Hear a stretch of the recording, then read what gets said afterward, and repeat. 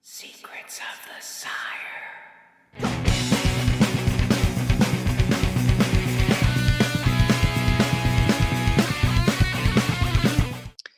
Good evening, ladies and gentlemen. Welcome to another episode of Secrets of the Sire. We talk comics, movies, TV, and pop culture every Wednesday night, 8 p.m. Eastern on the Sire Studios digital network.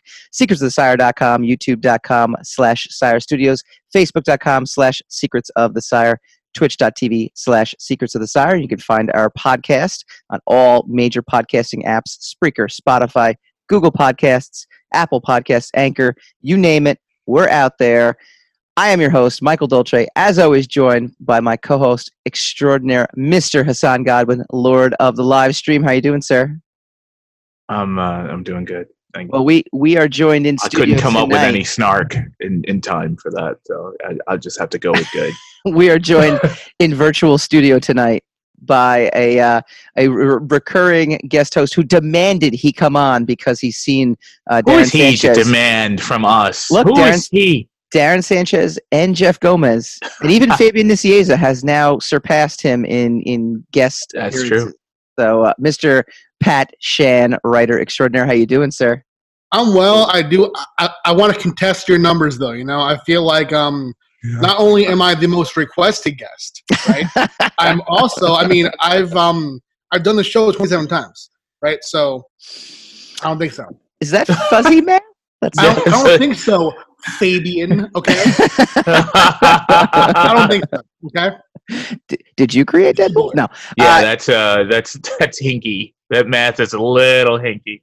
We appreciate it, though. I like the wonky math. All right, tonight, No Watchmen season 2. Batwoman comes out again. We do a quick Bloodshot trailer, truth or trash, with the real question being, why are more people not talking about the Bloodshot movie? And we are spinning the comics to movies racks.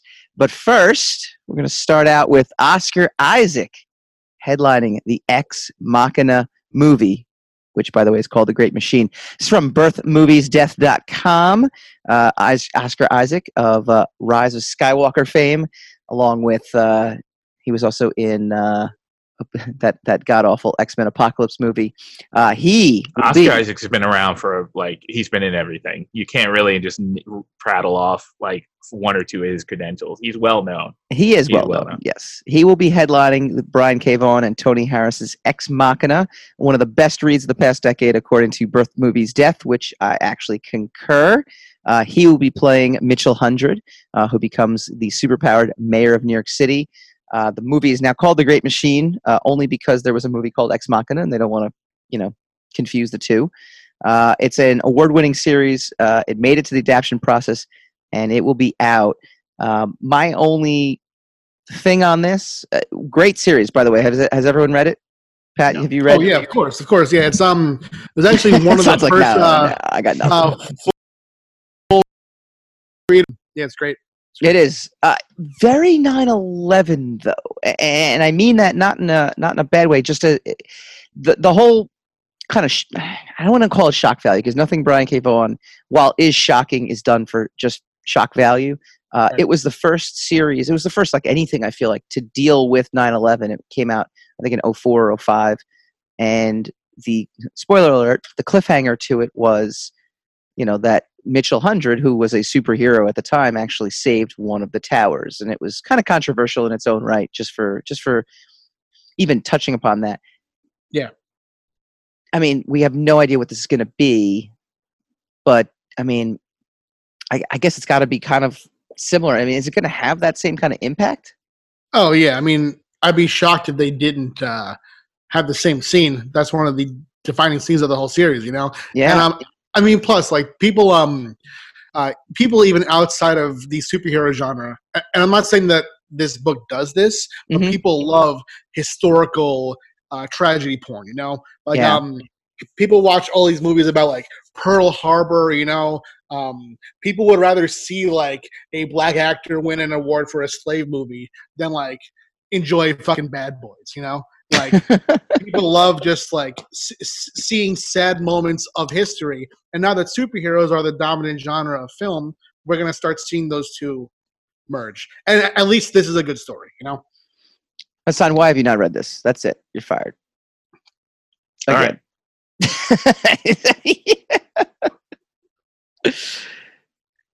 And he's really leaving now. That's it. He's done. That's it. Actually, can I say it's kind of I kind of miss you two being in the same room together. You guys usually have this like sort of like heat between you, if you know what I mean. You know, this like pulsating tension between the two of you. What do you mean? Wow. And now we're apparently tensionless now. I know. We have no tension. You're sharing a screen. You know, it's like. It's like I was allowing you to finish your spiel about how this comic book that I have absolutely no interest in is one of the greatest comic books ever made. So I was letting that cook a little bit, you know. I more mean the physicality of this, you know. Oh, Yeah. Well, we miss being in the room with you because that beard. I don't. That beard alone. Yeah, that beard we'd be competing with the beard right now. I know. Actually. I know. It's taking up a lot of room in the room. All right, another big story that just hit. This was a dead week. See, we've been flirting with these dead weeks for a while now, and I think it's finally hit Don't us. flirt with your weeks. That's the I know. problem. I know. Leave your weeks alone. It's here. Ruby Rose's Batwoman comes out as gay on CW show. Ruby Rose's Batwoman just told Gotham City the truth about her sexual orientation. Sunday night's episode of the CW series of Batwoman planted a rainbow flag for the representation cause as Batman's cousin, Kat Kane, told the world that she's a lesbian crime fighter. I'm a big fan of Cannon. Did she come out as Batwoman, or did she come out as lesbian Batwoman? Yeah. You know, like what's the come out? Did she come out to Gotham as Batwoman, that she is Batwoman, or that she's a lesbian? The mid-season premiere episode was written by showrunner Caroline Dries and depicts Rose's caped crusader opening up about her sexuality, even though it might jeopardize her secret identity. The choice wasn't an easy one, but the hero made it after hearing the heartache of a teen character whose parents have refused to accept her sexual identity. Okay. It's kind of a non-starter because she was well, her sexual orientation was very clear from episode 1. I mean, I guess the headline is that she actually just told the rest of Gotham. Correct. Yes. But I mean, it's not like that. It's not like she came out to the audience, because we all pretty much. Also, you know, I'm a big fan of canon, right? I'm a big fan of like anything that kind of happens in the comics and then they bring it onto screen. Like, I'm a big fan of that. So yeah, for the rest of us, we're kind of like, but we kind of knew she was a lesbian already. Yeah, so. Exactly. So yeah, but hey, I mean it was kind of momentous when Tony Stark announced he was Iron Man, because the trope is that every superhero has a secret identity. You know, like that's the ongoing through line. So the fact that he just went public with "I'm Iron Man," you know, was kind of a unprecedented ending to it. But you know, if the character is already gay, and we know the character is gay, and then she comes out to Gotham, and she lets Gotham know that she as a superhero persona is gay. Mm-hmm. That's important in canon, but it's not. I mean, I don't know why it's a headline. Slow week. Pat, are you watching? Are you watching any of the CW shows? No, and I mean they seem but he's enjoyable. not fired, right? He's okay. He's still in. He's just a guest. Okay. I can click him off anytime I want to. Yeah, all right. I get it now. I see how it all works. I see how it all works. I wouldn't say I know why, too. I know why. Oh, you know? making innuendos. I'm making you innuendos. Yeah, you know, like, I'm not just a guest. He's privileged to be here. The, most... Yeah, this is your 39th time on the show, isn't it? Yeah, it's my 47th time. And, yeah. By the time the show is over, he's going to be the show. Like, it's going to be we're the guests. We're the guests. Yeah. The Pat Shandower. About these shows, though, you know, I haven't seen any of them. But I will say, you know, it's cool to have a gay superhero who's out, but also anyone who looks at Ruby Rose once knows, you know? So it's like she's coming out doubly just by being there, you know? I just watched. Are you guys Curb Your Enthusiasm fans by any chance? Controversial. What? Do you watch Curb Your Enthusiasm? You know? Do you watch Curb Your Enthusiasm? Anybody? Yeah, I've seen it before. Yeah. On occasion, I've seen a couple episodes. There's an episode, so I'm trying to catch up because there's a new season out. And last season, he gets his hair cut by this woman who's a lesbian. She's talking about her lesbian wedding that's coming up, and he goes, how does that work? And she goes, well, I'm going to be the bride. I'm going to walk down. He goes, I don't get bride vibe from you. Like, no. Yeah, there's a whole.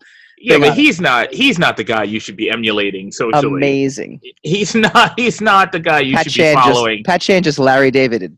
No, I wouldn't say I've Larry Davided, but the thing is that I've met lesbians, right?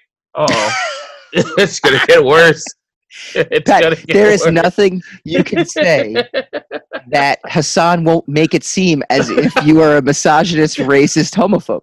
That's what Hassan That's does. Gonna be me. That's what Hassan does. Okay. He will make you feel uncomfortable and awkward about it, trying to explain yourself, even though you're trying to do the exact opposite of everything. I have saved the show a number of times by letting everybody know that we are socially conscious, while you pontificate on the side fringes there about all these social things that you just quite don't get, and you wonder if they're a thing. And I'm here to say, all right, that's a thing. So we should back off a little. There's that pulsating tension. Give it a little bit of room. See, it doesn't matter. It comes right through. There it is. Comes right through your television screen. Oh, I like it. It's my fault. Okay, I'll wear it. Fine. I got nothing. All right. I gotta go. When we good, come back, it was fun. When we come back, later. we're gonna talk Watchmen season 2. Alas, there is none. When we return.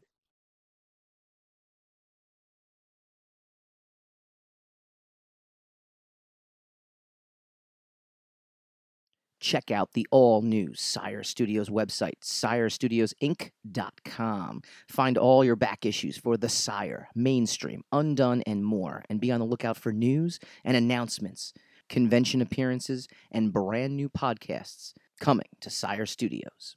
That address again is SireStudiosInc.com.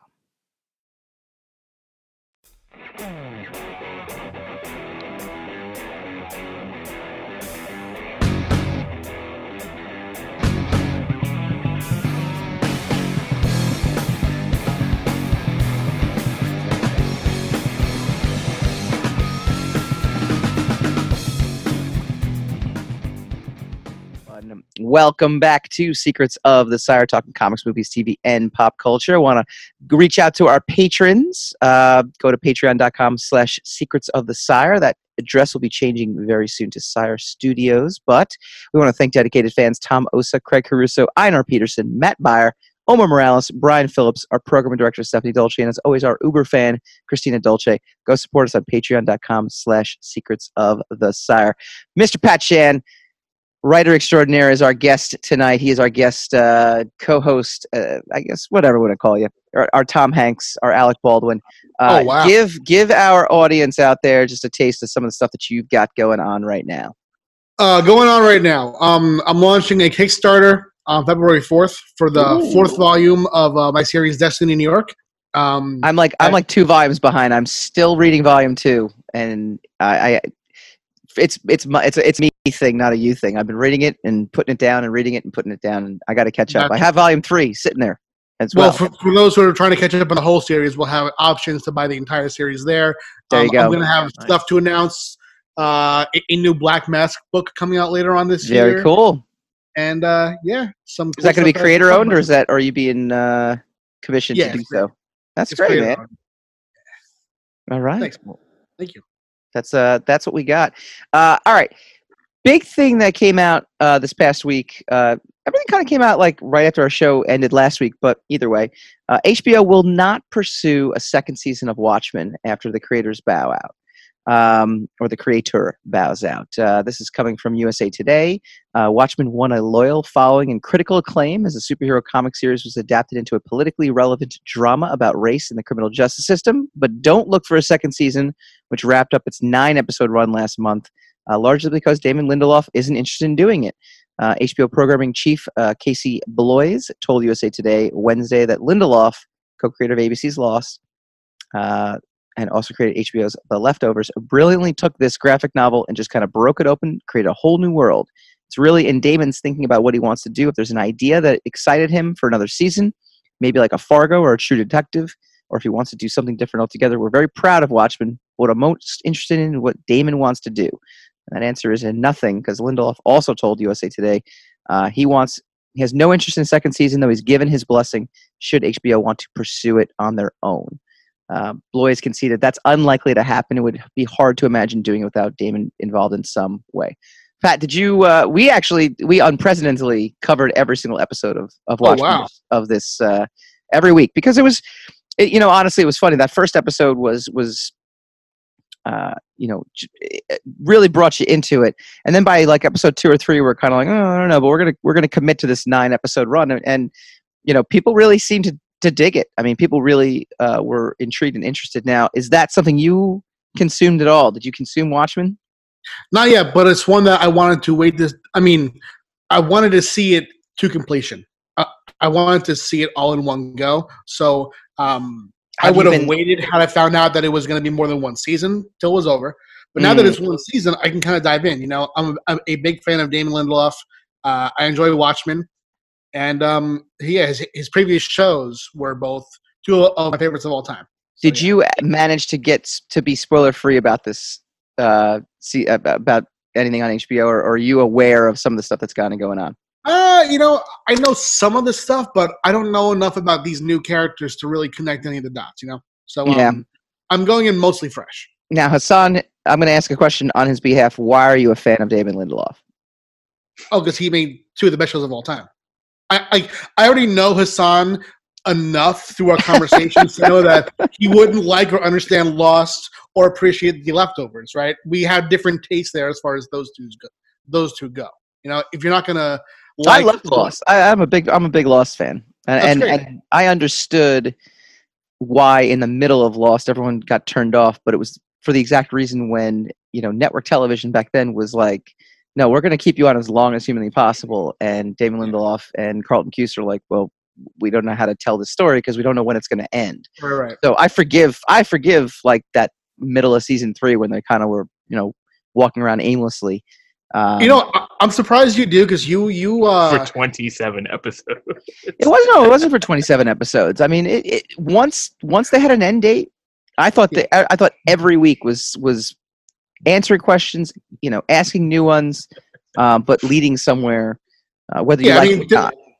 Yeah, there's more character work in the dullest season of Lost than the entirety of Star Wars times 10. But I will say, I am surprised and delighted that you stuck with it, because I know that you like you have a low patience for shows that kind of like jump the shark or stray from the initial concept sometimes. So Lost definitely did that many times. There are definite points in Lost where I can see them losing people, even though I think that they shouldn't be lost. Especially because I see what you did there. Oh my God! I see what you did there. Seriously.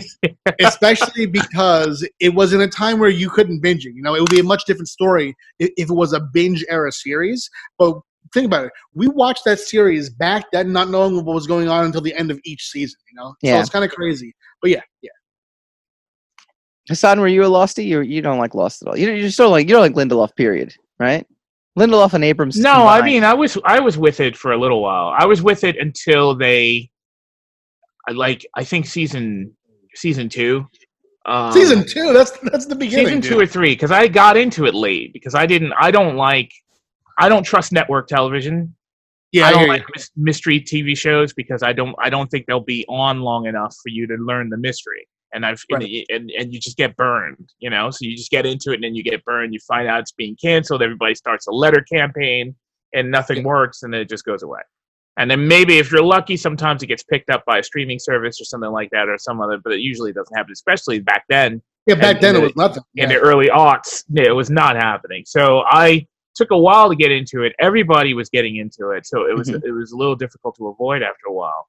I got out of it when they opened that hatch and they kept that cliffhanger for 4 weeks. Like there was like they opened the hatch, and then then the next episode they did the same day from someone else's perspective. Oh yeah, and it ended, yeah. and they opened the hatch again. And then the next episode they did it from someone else's perspective, and then they ended and opened the hatch again. And I was like, I'm done. What's in the hatch? What's in the hatch? And I mean, like, and I don't think I bailed on the being enamored with it. I bailed on the majesty of the show. I stuck with it a little while longer when they went into the hatch. They realized he had to press his button to save the world. Blah blah blah. I think also when Michelle Rodriguez, they made a big deal of her character, whatever, but she was being such a pain in the butt that they killed her off, and then they killed off, they killed off the other girl who was with her. A little off the screen drama with that. And I was like, oh my god, that's like it, and it kind of had this. It kind of started to develop this thing that was later mastered by Walking Dead, where it's like everything is so fluid that you just can't. There's no running narrative. It's just event every week. Like this is going to be an event. This is going to be an event. This is going to be an event. And if you're not into the event of the week on your show with no through line and no narrative, then you're not going to be. I'm one of those people. If I can't hold on to the characters, I can't hold on to anything in the show because the premise is, and they also lie. Because around season 2, they were like, everybody's dead. They all died in the plane crash. Yeah. Like, give us a break. Come on. We know they all died in it. And Lindelof, everybody else was like, nope, that's not how it ends. Wait, no, but they didn't, though. That's not what happens. It's kind of what happened. No, it's not at all what happens, though. That's not the end. Yeah, that's just not the ending. Yeah, no, that's just not the ending. What's the ending, then? I don't give a damn about anybody who hasn't seen Lost. What's the ending? I said spoiler. You can do whatever you want now. So it's their fault now. You said it. You said it a little late, though. 15 years later. What's the ending? All right, so the reason that many people think that they died in the plane crash is because the final season uses a flash-forward device that has the characters in a limbo-type scenario where they all meet in the afterlife. However, everything on the island happened. In fact, yes. In the final episode, someone says, everything that happened. Yes. Everything. So these characters. So what was all that stuff then? What was the island? What was the smoke monster? Who were the others? What was everything? What was Dharma? I mean, just dude, watch the show. No, I will not watch the show. But you're telling me it's a great show. You can't condense it. You can't put it into. You just asked me. It was the Battle of Good and Evil. The Battle of Good and Evil was what the island is. Correct, and the last season was actually, as Pat had mentioned, was that it wasn't that they died in the plane or died in the island. It was whenever you die, you end up going to this purgatory where you end up with the people you love or the people that you've had the most impact in each other's lives, and you meet in the afterlife. And that was essentially what the last season was. I didn't love the last season. But the last season, they all ended up dead. Yeah, because everyone eventually dies. Yeah, no, but you don't see them all eventually die. I'll keep going on, but eventually everyone dies, and you. So it's like take the most impactful part of your life, and that's who you end up with in the afterlife. Okay, it's their interpretation of. Hang on, let me ask you this question: Mm-hmm. What was the point of the story? What was the point of Lost? It was a battle of good and evil. Took place in the island. I mean, what's the point of? But how did? No, we're talking about Lost. Why are you trying to? What? No. Aboutisms. No, that's my answer. It's the same story. How did they combat evil? How did the good combat the evil? The good. Then I'd have to go remember that now. The good. I know they beat him at the end. Because I know how the good combats evil in Star Wars. If you want to ask me a question. So how did the good combat the evil if it's a story about good and evil? It's essentially two forces, one of good and one of evil, and the good is attempting to put people in situations with the evil to prove that they will still in the end choose the way of the light. Yeah, I agree. That jives with my memory. And some do and some don't. And then those who do and don't end up... And they have to crash on this island in order to be part of this this epic, this titanic clash between good and evil. Yeah, they're drawn there. Yeah, they're drawn there to be. Yeah. Well, you're not really drawn to the island if you crash. No, but the plane was. They were drawn there. Yeah, they were all selected beforehand. Let me try to rein this in for a second. Are we bummed? Are we bummed that there's not a season 2 of Watchmen? No. Personally, no. I mean, I like that because you haven't seen it. right. No, but I have a reason. I like that it's one and done. You know, I like the idea that a creator can look at something and go, "That's the end of the story. I'm not going to greedily ask for more, even though I can have more, because I don't have an idea. I want this to be the end." And there is a certain grace in that. You know, it's funny because I threw this out on Facebook too, and I got like a mix of answers. Like, part of me is I'm kind of split on it. I actually agree with you, Pat, that it's kind of neat. He can kind of just come in and tell a story and leave, and the network will respect that and say, okay, we're good with that too, even though this was our most watched TV show since 7 million people per episode. Yeah, so that was, you know. Look, Dave, let me throw out a name. Dave Lasnik, friend of the show. He's a friend of mine. He's been supporting our show since day one on the podcast. He's a lawyer in Stamford, Connecticut. Has no comic book background. Just recently binged the entire season. He actually kind of gave us. He's like, I have no idea what's going on, but I love it. And literally, he's like, there's so much more to this. I can tell. I don't know what it is. I still don't know really what's going on, but he was riveted every single episode. So even the layman who doesn't necessarily have the comic book background was really into it. So it does take a lot to even pull, that, out. The other part of me is like, you know what? I haven't been waiting for a Watchmen, but he didn't mess it up. Like, he didn't actually mess up the greatest graphic novel of all time by doing this sequel. So, yeah, to me, it's like, I don't think Pat agrees it's the greatest. No, Pat also likes Age of Ultron. I mean, how does where does the context? Another hot take. That was not even difficult to. That wasn't even hard to instigate. Holy crap! Chris Marino. I'm not going to go into that one, but Watchmen is great. It's great, but I mean, you can't casually just call it the greatest of all time.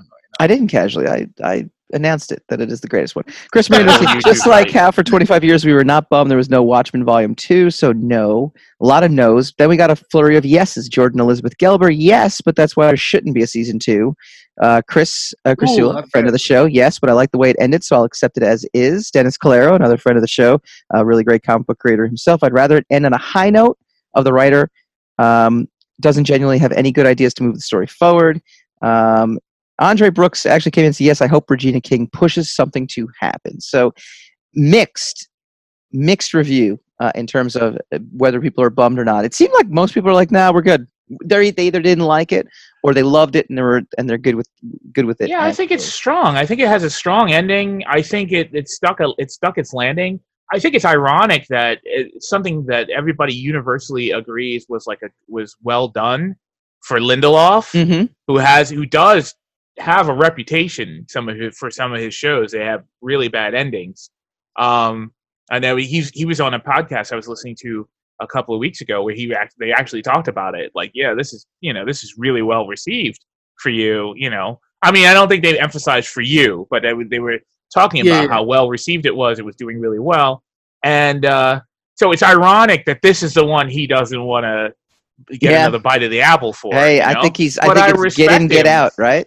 Yeah, I respect him for deciding. Look, I told the story I wanted to tell.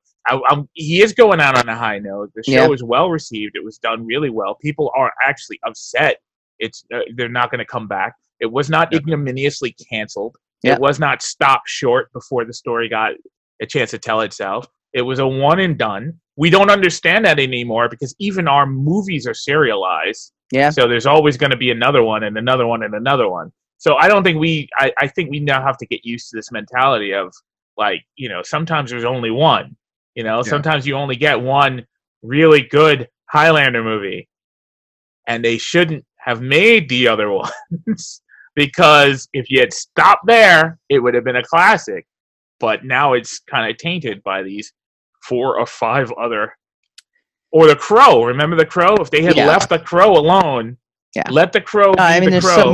so many movies. Yeah, so could- like if people are, I think, and I don't hold it against them. People are kind of wondering what to do after easily giving up 8 years of their lives to Game of Thrones or or Dexter or some of these other shows where there's this long running, long form storytelling, kind of situation happening. The fact that he's going to leave it, and he left it. Spoiler alert! Well, not really a spoiler, but he kind of it has an ambiguous ending.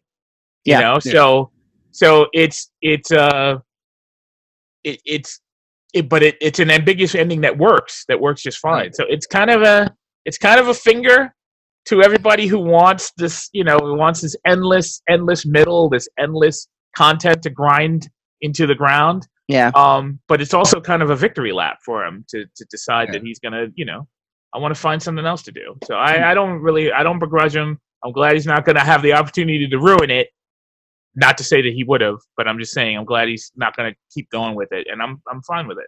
Real quick, if you've got to rank the Lindelof shows, let's say Leftovers, Watchmen, Lost, am I leaving anything out that he's done that is of any significance that we should rank? No. It's yeah. Put those in order. I'll go mine first. I'll say Lost, then Watchmen, then Leftovers. I would say Watchmen, then Lost, then Leftovers. Let's have Pat answer before I go in. I was about to say. I mean, dude, it's hard to answer. No, it's because not. no, yeah, it is. No, it's not. I mean, Just answer the it might question. be. No, I mean, if you have your brain, it could be easy to come to a if you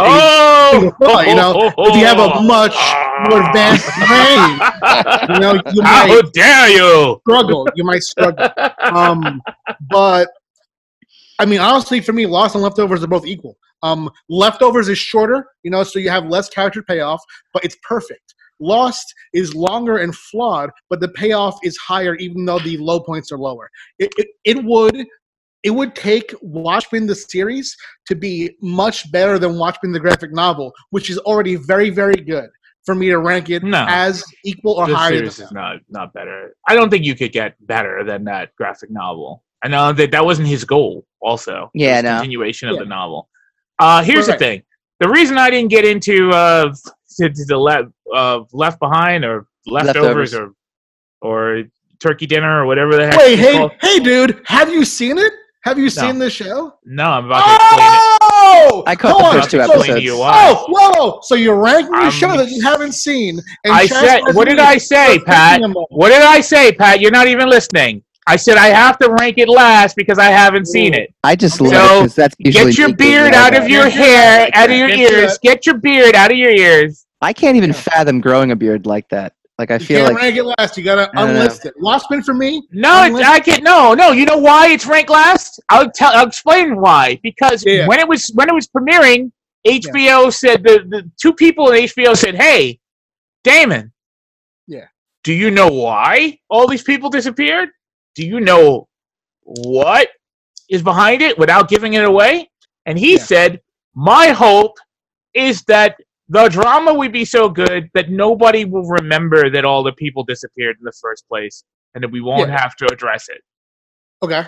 F you, storyteller. You for not knowing. No. That's not even a lie a good storyteller would say. Any normal storyteller would be like, of course I know where it's going to go.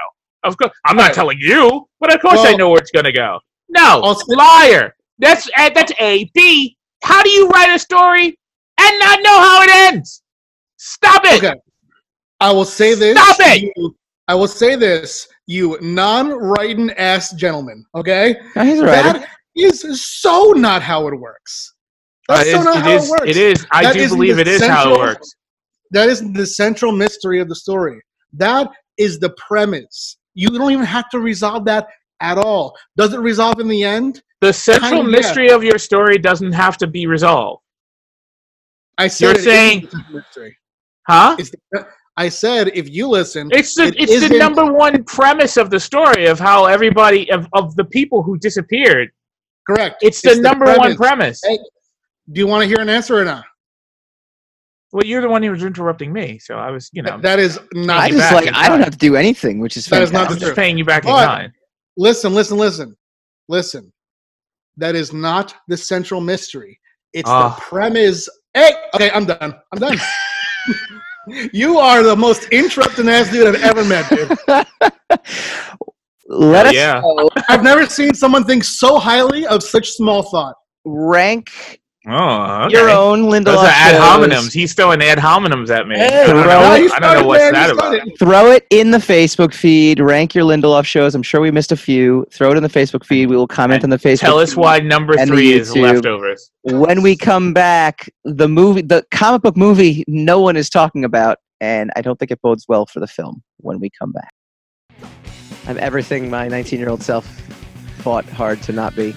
Yes, you are the... Like 19-year-old self is like, you've don't become sell out. what you hate. You've become the enemy. 19-year-old self, don't sell out. 39-year-old self is like... Sell out every night. Out. Like, sell it out, baby. First sign of trouble. Sell out. Secrets of the Sire.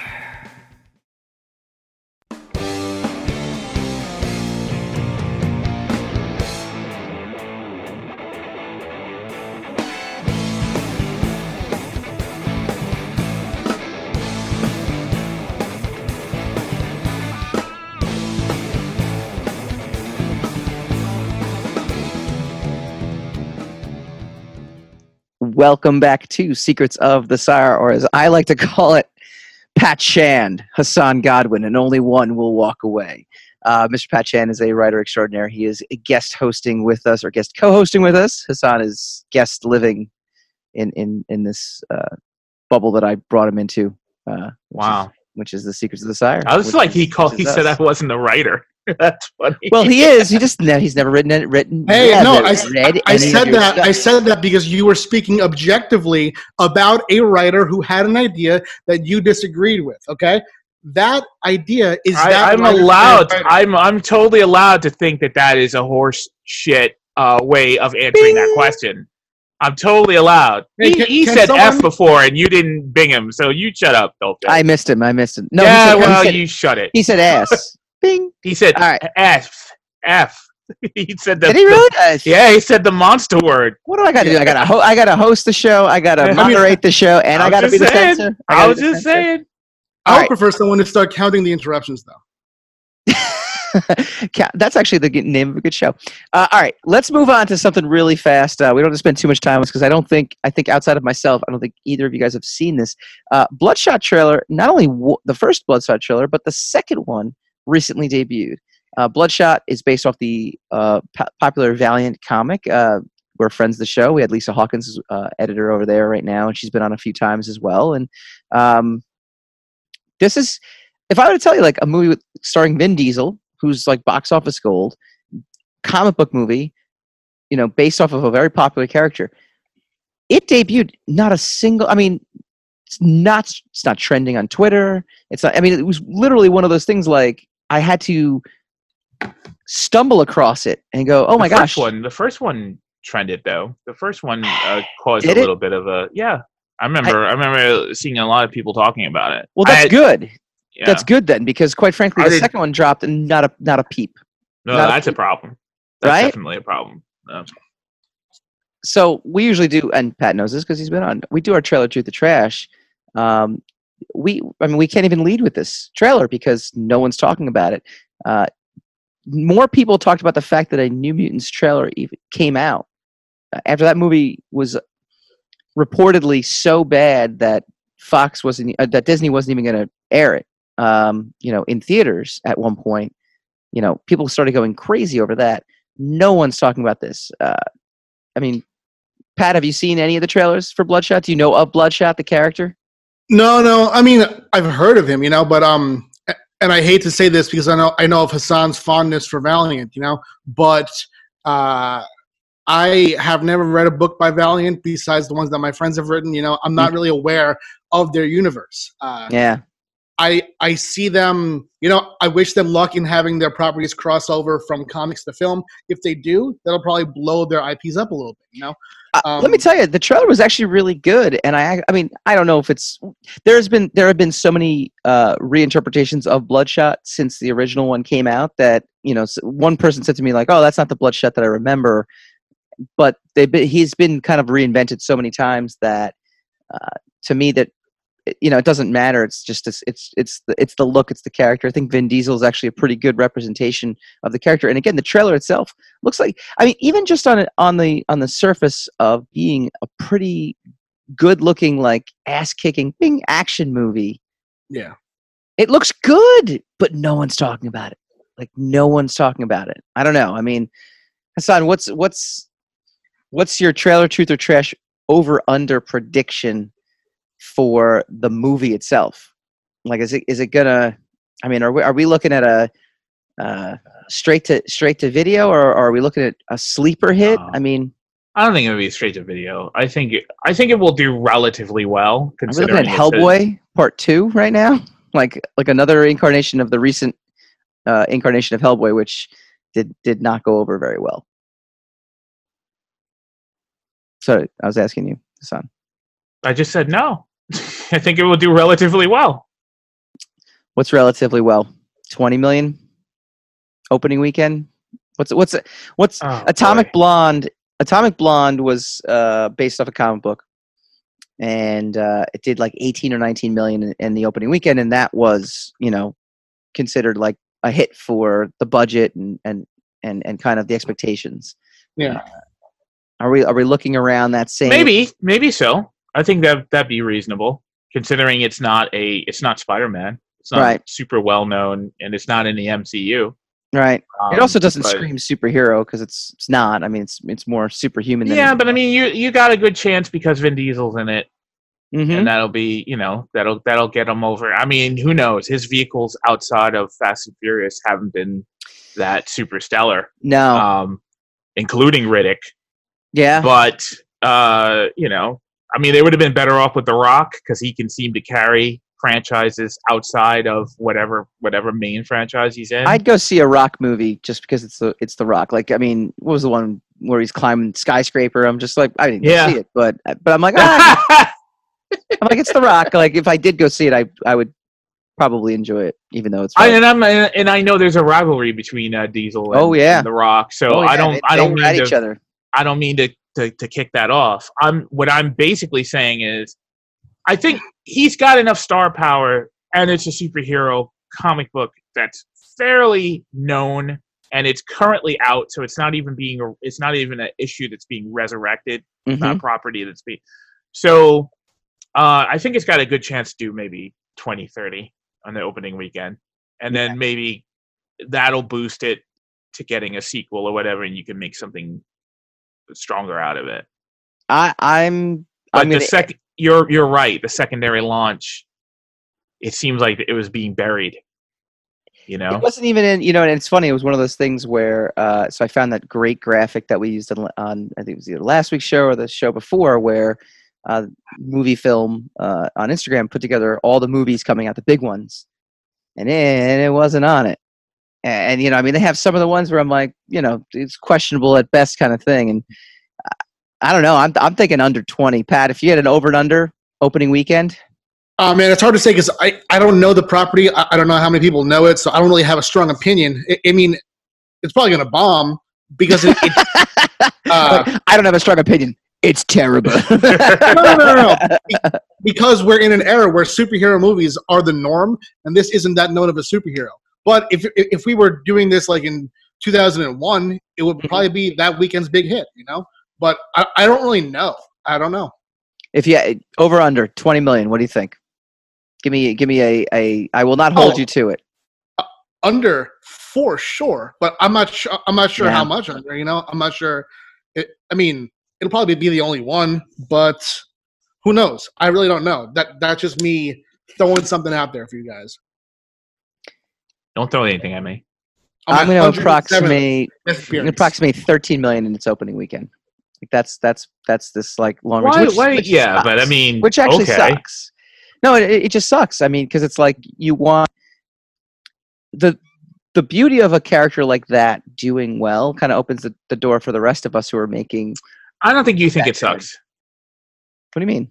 I don't think you think it sucks. I do actually. Like I'm pulling for it. I'd like it. I think if you thought it sucked, your attitude would be, why the heck are they burying it like this? Instead of predicting how little it's going to make. You could do both. That's a completely different state of No, play. you could right do there. both. You could actually. But I my mean, if you're- opinion is, I mean, I think like- it's gonna. I don't think it's gonna do well, and that's unfortunate. I feel bad. I want it to do well. But I'm saying if I had to make a prediction, that's my prediction. That's Well, what why I would think you it's gonna- predict a negative though? Because I'm a realist. That's what I'm saying. Look, it's not all the world is not all sunshine and roses here. You know, I mean, I'm not saying that you shouldn't. I just think it's a weird track to take if you're supporting the film. You know, that you think it's going to do very poorly. maybe I'm trying to will it to do well by telling everyone it's going to do so poor. I mean, it's not negative if he's just saying, I think it'll do poor. He's not saying, I hope it'll do poor. Exactly. Well, in the sense that we never do like box office predictions. So that's a new track for us. Oh, okay. You know? That's not true. So, we've done yeah, it. We've done it with Jeff Gomez on. Very rarely do. Yeah, and we let him do it. You and I don't do it. You know, so it's just kind of like a weird like aside that, you know. Yeah. My personal opinion. Yeah. I mean, Yeah. New Mutants Yeah, is well- going to come. Right? New Mutants. Supposedly, but I mean, there's a possibility it won't. I think New Mutants- it got a little bit of buzz when It did. when it popped out. So, That's true. That's true. It But did. so there's I'll a know. possibility.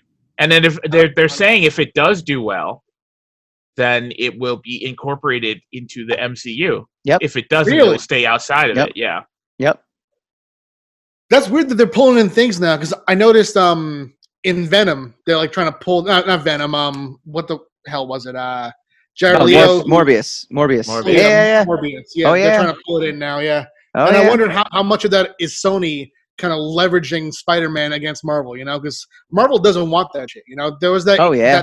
Bing. Bing. See? There we go. Wait, can we not curse though? Or- No, we can. We just like making people uncomfortable. He likes when they being do. obnoxious. Oh, about gotcha. it. Yeah, there was I forget when it was, but there was a conversation between Amy Pascal, I think, from Sony, and Yeah. Kevin Feige Kevin from Feige, yeah. Marvel. Yeah, and Amy was talking about how that they were going to make all the Sony properties tie into the MCU, and you just see Kevin sitting there uncomfortable as hell. And then the next day they announced, actually, that wasn't true at all.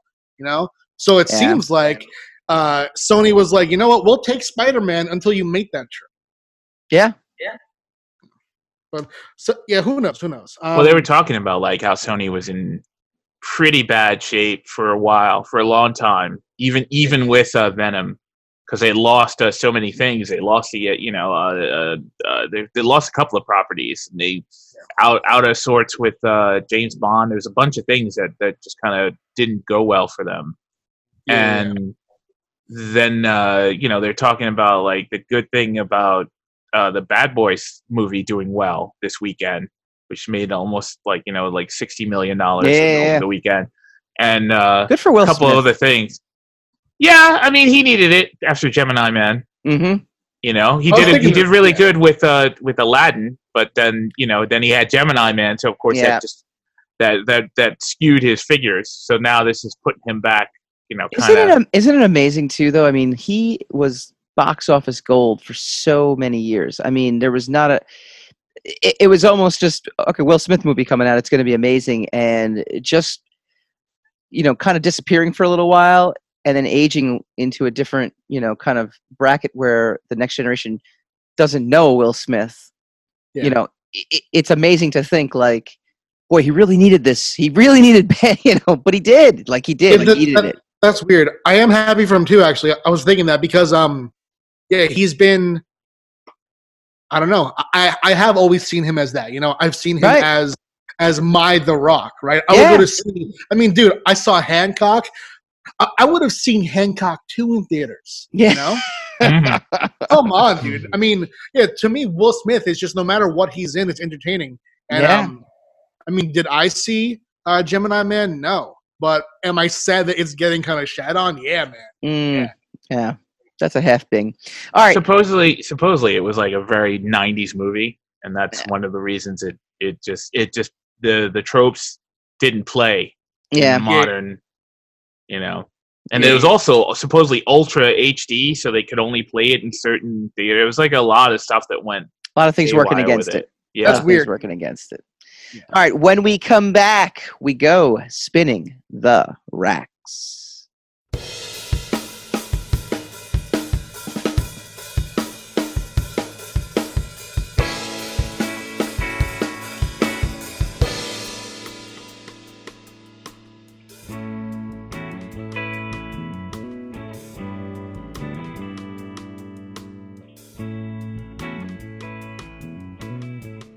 Welcome back to Secrets of the Sire. I want to thank our guest, Mr. Pat Shand, who is guest spotting in his usual role as a Alec Baldwin / Tom Hanks. This is officially your 4th show, by the way. I just wanted to let you know. Hey, dude. You've made it. Okay. You've made it to 4. No way. You mean 400th. Oh. This is 400th. I am joking that I've been on so many times, but I have for sure been on at least 8 times. And that's... Dude, that's God. It doesn't count twice. The beard does not count as a separate person. I was on the phone. You doubled your just by your beard. I was on the phone once. I was in the other studio at least 3 times, and I was in the latest studio maybe once or twice. Okay. Hey, dude, I remember. That's more than 4. Inaccurate. All right. Oh, we do this every week. The 2 of you. We go spinning the racks. Spin the rack, spin that rack. Image Comics publisher. There are way too many books for comic stores to handle. This is coming off of a wonderful article, which I did not source in my little notes here. But one of the big problems. Oh, Newsarama. Sorry, it's from Chris Arent from Newsarama. I knew there was a reason why I didn't even source it. Chris Arent, friend of the show, who's been on at least 8 times. One of the big problems facing the comic industry is way too many books, according to Image Comics publisher Eric Stevenson. Comic book stores can't keep up with ordering them. There's just too much to keep track of. And if a specialty market catering to this specific type of content is overwhelmed, that's definitely going to be an issue for other sales channels. Worse, it's going to trickle down to readers because at $4 and $5 an issue, that limits the number of comics someone can reasonably afford within a single month or every month. Pat, you've kind of started your own business just doing Kickstarters. I mean, almost to the point where how big is the retailer to you right now in terms of your income? My income, it's making comics. It's complicated because in the direct market, I still do work for hire, and that's what I'm asking. No, that's what I'm asking. Like, just percentage wise, direct market. How much direct market stuff are you doing in the books that you do? In terms of like, is it 30%, 50%? Oh yeah, I'm a 25% direct market, 75% solo dolo. Yeah. Yeah, through Kickstarter, right? I mean, that's the business model going forward. We're talking to a publisher right now, and I'm telling him my long range plans. I said, yeah, I want to get into stores. And he goes, why? Like, that was his big question. Like, the first question out of his mouth is, why would you? He said, I don't understand. Why would you even want to bother with that? He's like, you can't make any money making comics. I said, well, yeah, well, welcome to comic books. But through Kickstarter and direct, direct to consumer, I feel like you absolutely can. And I feel like the comic book retailer just has so many things working like against it. And this is just another example. Hassan, you and I were all talking, off air, and this is almost like the streaming stuff. It's just too much content out there, right? Yeah, absolutely. It's pretty much the same thing. It's like, it seems like it's a bubble that's going to burst soon, is what I was saying. Mm-hmm. It's because if there's too much stuff, if there's a glut it doesn't seem like anybody is suffering. That's the strange thing. Like, everybody's getting paid for the content. The content is out there. Mm-hmm. The content is getting it's getting recognized, it's getting noticed, but a lot of people are just complaining that there's just too much stuff to concentrate on. Yeah. So I'm wondering if that's gonna inspire a glut of apathy in the readership and in the viewership, to the point where they just kind of withdraw from everything. I don't know, Mhm. because I mean, distraction is the name of the game. That is the hallmark. That is the pastime of our society. Is like, it's being entertained. So, I don't know if it would exactly happen, but it can't. It's not infinite. You can't have too much content forever. Something's Yeah. got to give. Well, it's funny because Stevenson actually kind of goes on over the course of 2019. We've launched fewer books, like a third less. We're planning to continue that going into this year because we saw positive results from thinning the line over the course of this year.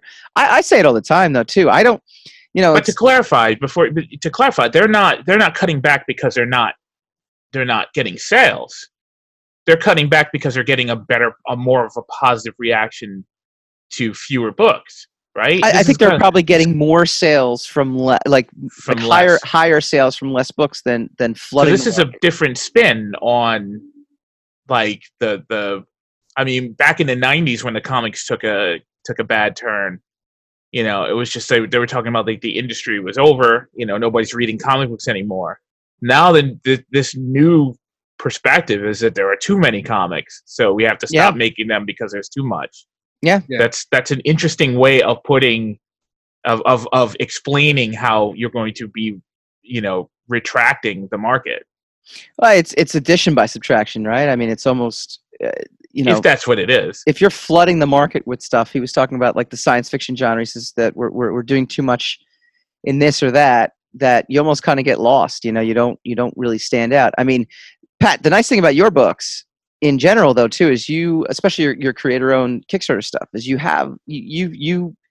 kind of narrow in on a niche in terms of like a certain audience appeal to it. So I think it's very distinctive, the stuff that you do, and you kind of build off of all the different titles that you have. So it's actually easier to identify like what's a Pat Chan book, Yeah, I mean, one, thank you, because that is what I aim for. But two, I do want to kind of expound on what you guys are saying, because I do think I mean, personally, from my friends in comics, I already am hearing what you guys are saying, that people don't read comics anymore, that there is a crash happening, not soon, but now, and that a lot of these companies that seem to be thriving and doing okay are going to have investors pull out, are going to kind of go away soon, and it's a scary time to live in.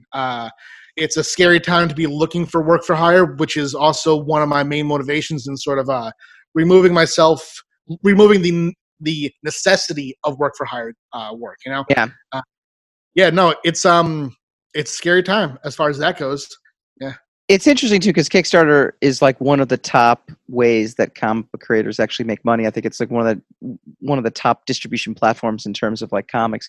Graphic novels though are actually up. I mean, you have like the major publishing, the major publishing companies who are racking it in sales wise. It's tough. I think after a while too of like how many times can you see X-Men be rebooted to get excited to want to go to comic book stores and I just think comic book stores in general, though, too, they have to pivot, in order to survive. And it's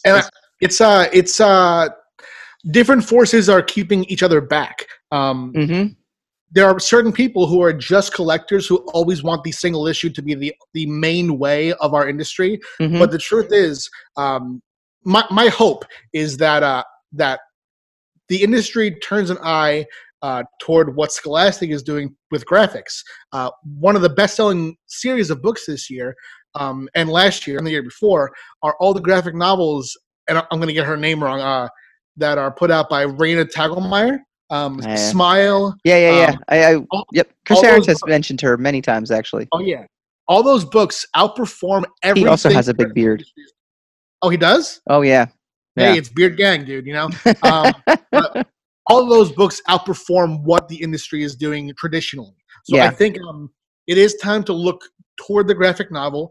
And I think it goes down to certain things, too, as far as and this is going to sound silly, but I think that Archaea had a cool idea back in the day when they were diversifying the shape of the books. They were big, chunky hardcovers, some square, some oversized. I think that people still care about physical product, and we're asking them to, even though the single issue is not a very interesting physical product, Yeah. And we're in a binge era, and we're asking people to read 20 pages of an already breezy story once a month, dude. Come on, Yeah. that's kind of crazy. Well, that's funny. My Kickstarter model for this year is going to be release the first issue, and then the very next Kickstarter is going to be it's the graphic novel version That's of it. what you do, man, for sure.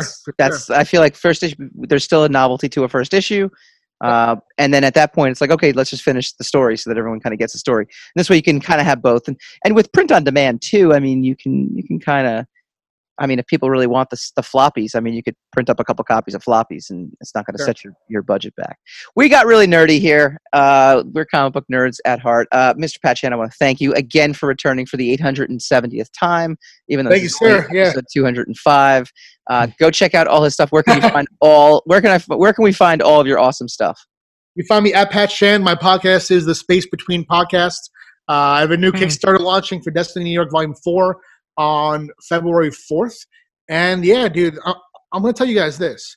After this is done, not tonight because I don't care that much, but I care a little bit. I'm going to look back in the past. I'm going to count my appearances. And I would bet you, I would bet you $7 that it's at least 6. At least 6? That's serious money. At least 6. Serious money. At least. 7. I'll take that bet. I'll take that bet. You know what? Count me in. Hey, boom. Count me in. 777. 777. Let's do it. That Let's is do it. half a beer. That is half a beer each when we go to the city. Yes. Mike is saying I've been on 4. I'm saying at least 6. Hassan, what do you think? I would say somewhere like maybe 5.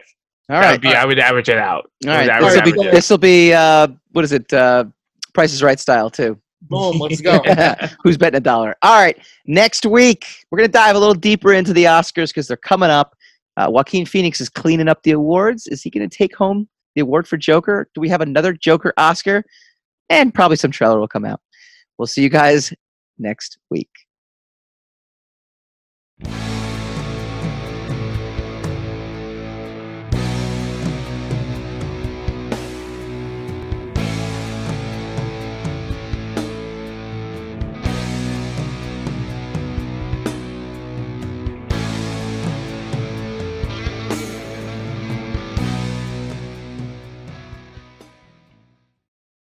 Secrets of the Sire.